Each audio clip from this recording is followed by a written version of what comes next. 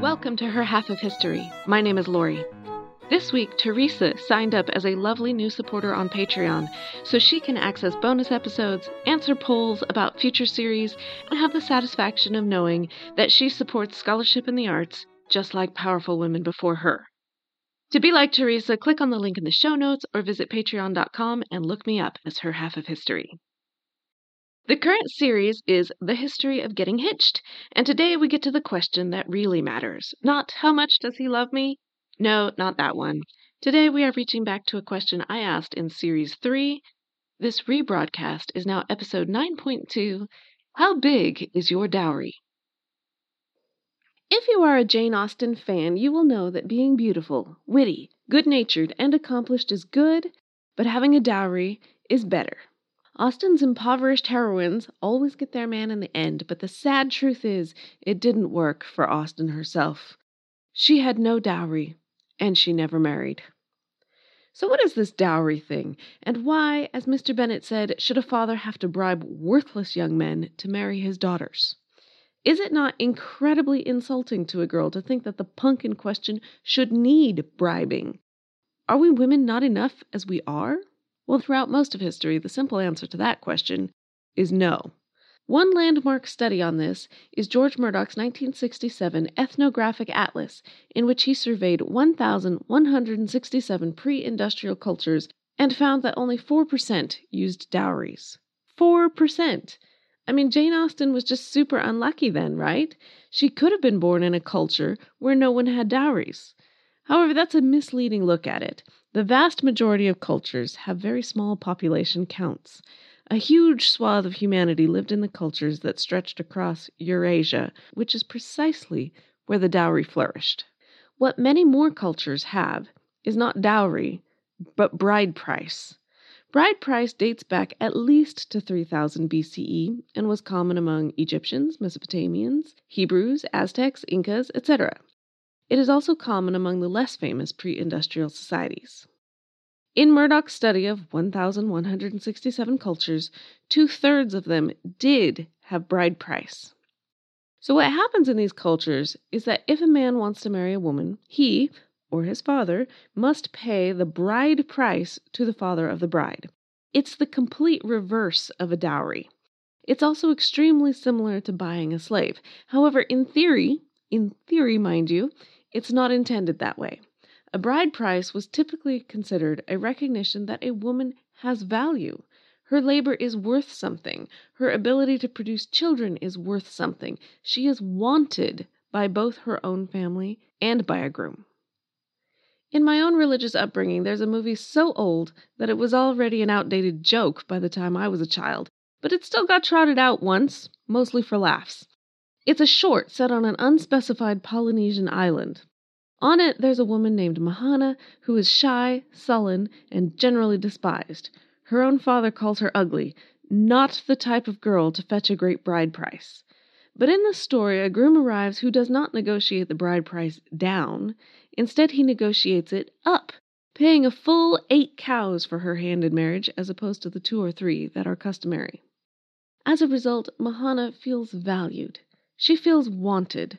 She blossoms. She becomes beautiful and cheerful. It's supposed to be a heartwarming story about valuing other people and the impact that can have on them.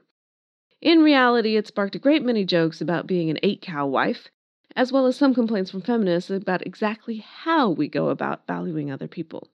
But it's important to remember that huge numbers of women lived before the feminist movement got going, and many of them would not have understood the feminist complaint here. If you want proof, look no further than the author of the original short story this movie is based on. She's a woman. So that's the positive spin. In real life, bride prices don't tend to be negotiated according to economic research. They do go up or down depending on the age of the woman, but that's because a younger woman can be expected to bear more children. Other than that, bride prices tend to be relatively constant across whatever society we're talking about. Many of the cultures using bride price don't leave enough records for us to be sure how much the bride price was, but we do know for a few.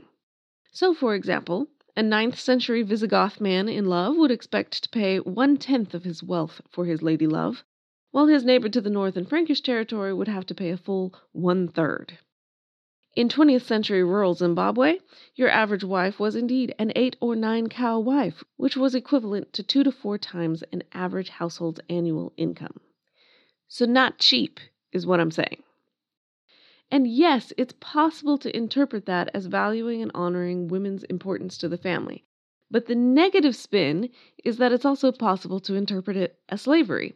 And for many unfortunate women, that is exactly what it was, even if she wasn't called a slave. A woman generally cannot return to her parents unless she can return the bride price to the groom. That means a poor woman living with domestic violence has nowhere to run. Bride price is definitely linked with increased abuse of women. Abusive or not, the bride price is a long way from what Jane Austen thought was normal. The economists and anthropologists who study this have found that bride price is associated with the so-called simple societies, the ones where social stratification is limited. Also with societies that practice light agriculture with tools women handle well, rather than the heavy plows which reduce women's economic contribution. Also with societies that practice polygyny, meaning one man with multiple wives, and also with the possibility of divorce. Over time, all of these factors shifted across Eurasia, and the marriage payment started to go in the other direction. But it's not a one-time break. There are cultures that practice both bride price and dowry at the same time, China being one example. Unlike bride prices, dowries generally are individually negotiated. In a stratified society, how much money the groom has is only one factor. His social standing is important too. So a bride has to have enough assets to attract a groom who is at least her social equal, if not better. At the same time, her future economic contribution is often negligible, or at least she contributes no more than any other woman who can keep house.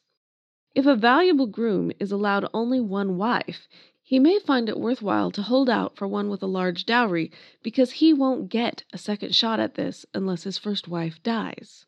Therefore, the price goes up. Now the question is, what happens to the dowry after the marriage? Because it is not just a bribe to the husband.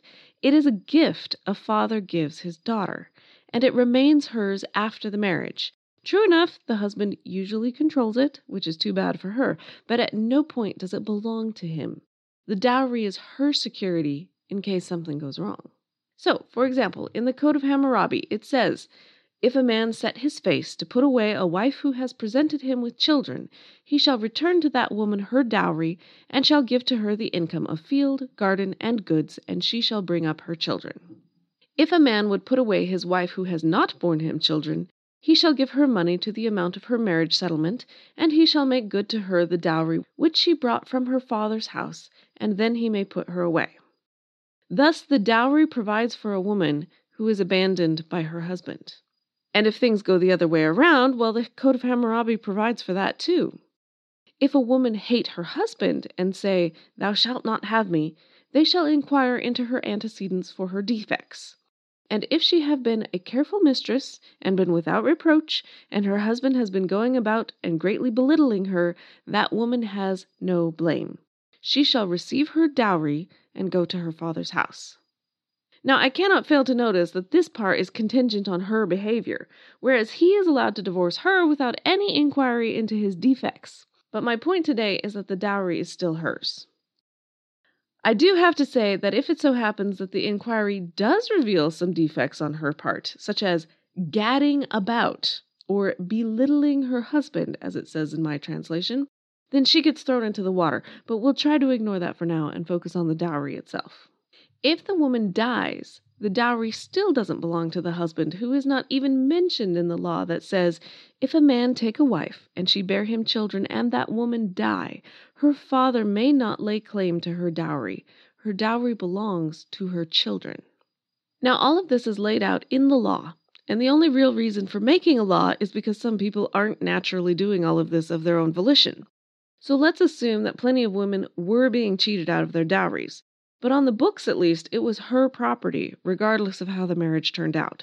So this is the positive spin on the dowry, that it's not a bribe to the groom. What it really is a pre-mortem inheritance for girls. A father loves all his children, in theory. He provides for his sons with a post-mortem inheritance, meaning that they get a share of the estate after he dies. The dowry is where his daughters come in for their share of the estate. Because dowries were individually negotiated, it is hard to say whether girls were getting an equal share, but there are studies that show that in Renaissance Tuscany, a girl's dowry was between 55 and 80% of her brother's future inheritance. So not equal, but honestly higher than I would have expected. In colonial Brazil, a girl's dowry could actually be double what was going to her brother, so much higher than I would have expected. But even if a father intended to be absolutely egalitarian, the timing difference means that there's an unknown factor involved. A father's estate might be worth a lot at the time his daughter gets married, and in financial ruin by the time a son inherits. And it could also go the other way around. Too bad for the daughter. If you think about it in terms of an inheritance, it's a lot more similar to something we still do today. In the modern world, we work hard to provide a good education for our kids, both boys and girls, on the theory that a good education is what will allow them to eventually get a good job, and that job is what is going to support them through life. But that whole concept is fairly modern. In the past, good jobs, especially for girls, were not really a thing. So what you did to provide for your girls was work hard to give her a good dowry. And that dowry, plus the groom it attracts, is what will support the girl through life. In 15th century Florence, there was even a fund where fathers could deposit money at regular intervals to build up the dowries as their girls grew up, in exactly the same way that modern American parents may set up a fund for their kids' college education. The Florentine government got to use the money in the meantime, and everyone was happy, at least as long as it lasted. Now, what about girls who, for whatever reason, weren't going to be getting much in dowry?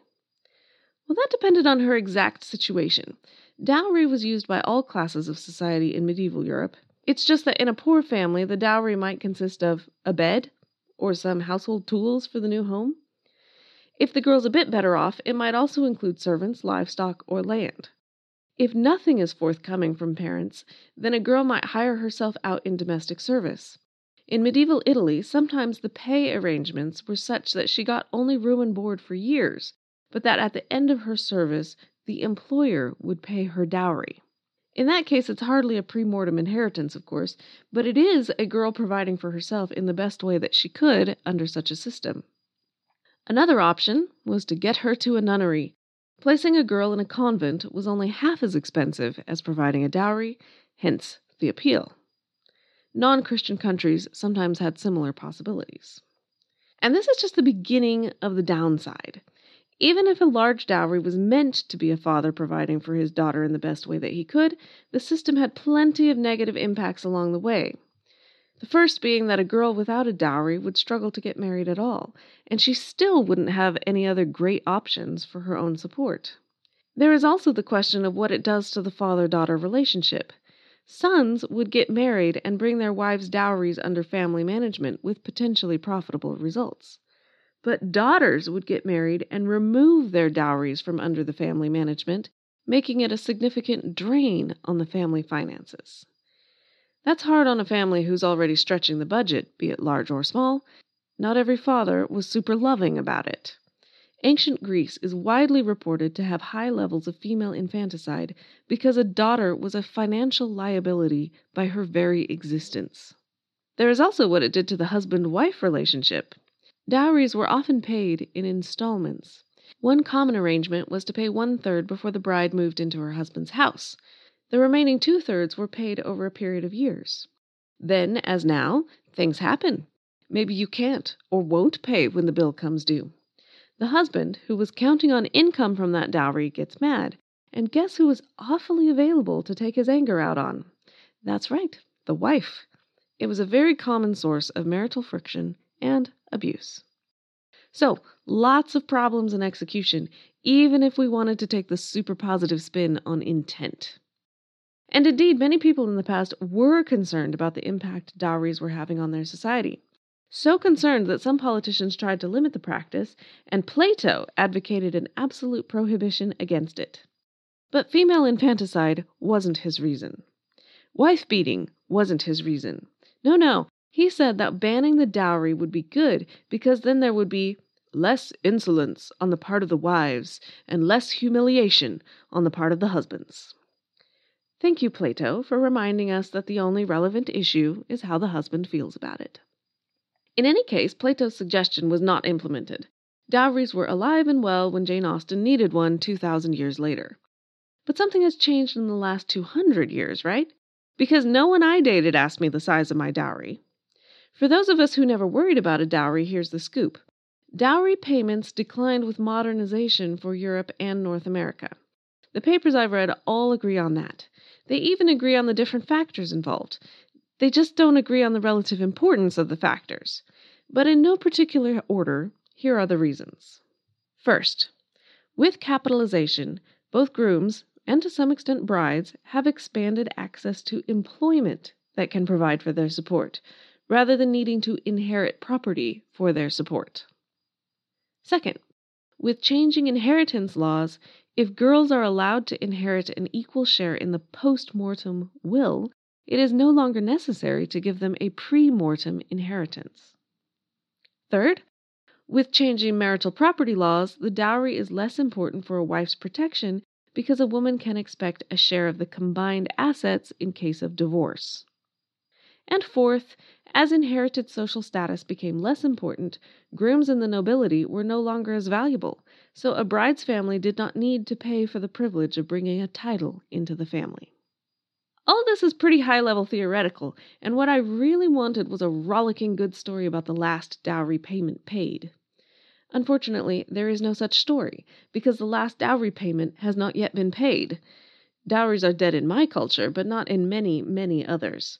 It is particularly well documented in India, where dowries didn't just fail to die in the 20th century, they actually increased, to the extent that the average dowry payment in 1980 was 14 times the amount in 1920, and can now amount to 6 times the annual income of the bride's family, which is massive. The question is, why? And the answer, at least according to an article in the Journal of Political Economy, is the caste system. In Europe, dowries broke down as people decided that having money was more important than having a title. In India, being from a higher caste is still very important. But modernization means that many families in lower castes can afford to pay high dowries in order to marry their girls into a higher caste family. Her children will inherit their father's caste. The potential brides in that higher caste must match those high dowries in order to avoid being left single or marrying down in caste, where again the children will inherit their father's lower caste. So there is competition between the brides, driving the price for a groom up. To a Western ear, it's almost funny because we don't think about grooms being worth any price. Or do I mean they are priceless? Something like that. But it is, in fact, not funny at all. One woman is killed every hour in a dispute over dowry. It is a huge, huge problem, despite the fact that it's actually illegal to have a dowry in India and has been since 1961. And they're not the only ones. The dowry is still common in South Asia, the Middle East, and North Africa. It's also still used in Western countries that have subcultures from these areas. In fact, I have seen more than one website lamenting that dowries are forbidden in India, Pakistan, Nepal, and Kenya, but they are not illegal in the UK. Nor is it illegal in the US, though it's risky to try to enforce it through the courts. The case law is contradictory, as various courts have tried to figure out whether these religious marriage contracts constitute a valid prenuptial agreement or not. Some have said yes, others have said no. I am no lawyer, so I will refrain from giving you any legal advice on that subject. Today's sources are a hodgepodge of different articles and websites. I will put some of the more readable ones up on the website, herhalfofhistory.com, and including the ones that give you the exact mathematical calculations to determine how much your groom is worth. Follow me on Twitter at her_half, or on Facebook or Instagram at herhalfofhistory. Reviews and ratings make my day, or indeed my week. Come back next week to learn why a diamond ring has anything to do with getting hitched. Thanks.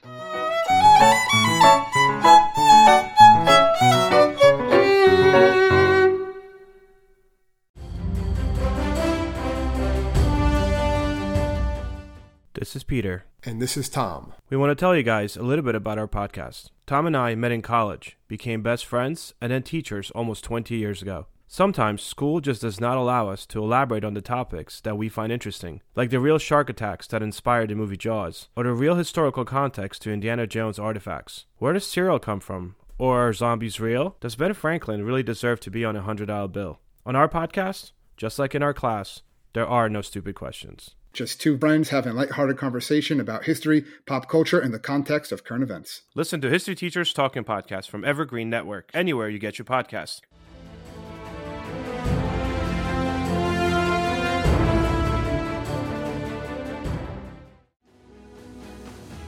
I'm Ken Harbaugh, host of the new Medal of Honor podcast from Evergreen Podcasts, brought to you in partnership with the National Medal of Honor Museum. In each 3-minute episode, we'll learn about a different service member who distinguished him or herself through an act of valor. We'll include stories from the Civil War to Iraq and Afghanistan, and from all branches of the military. We'll talk about service members who were overlooked for the medal at first due to their race or religion, and about those who were celebrated at the time. We'll hear stories of soldiers like Audie Murphy, future Hollywood star who mounted a burning tank to hold off German infantry in World War II. And people like Dr. Mary Edwards Walker, a Civil War Army doctor and the only woman to receive the Medal of Honor so far. Learn about these heroes and more wherever you get your podcasts.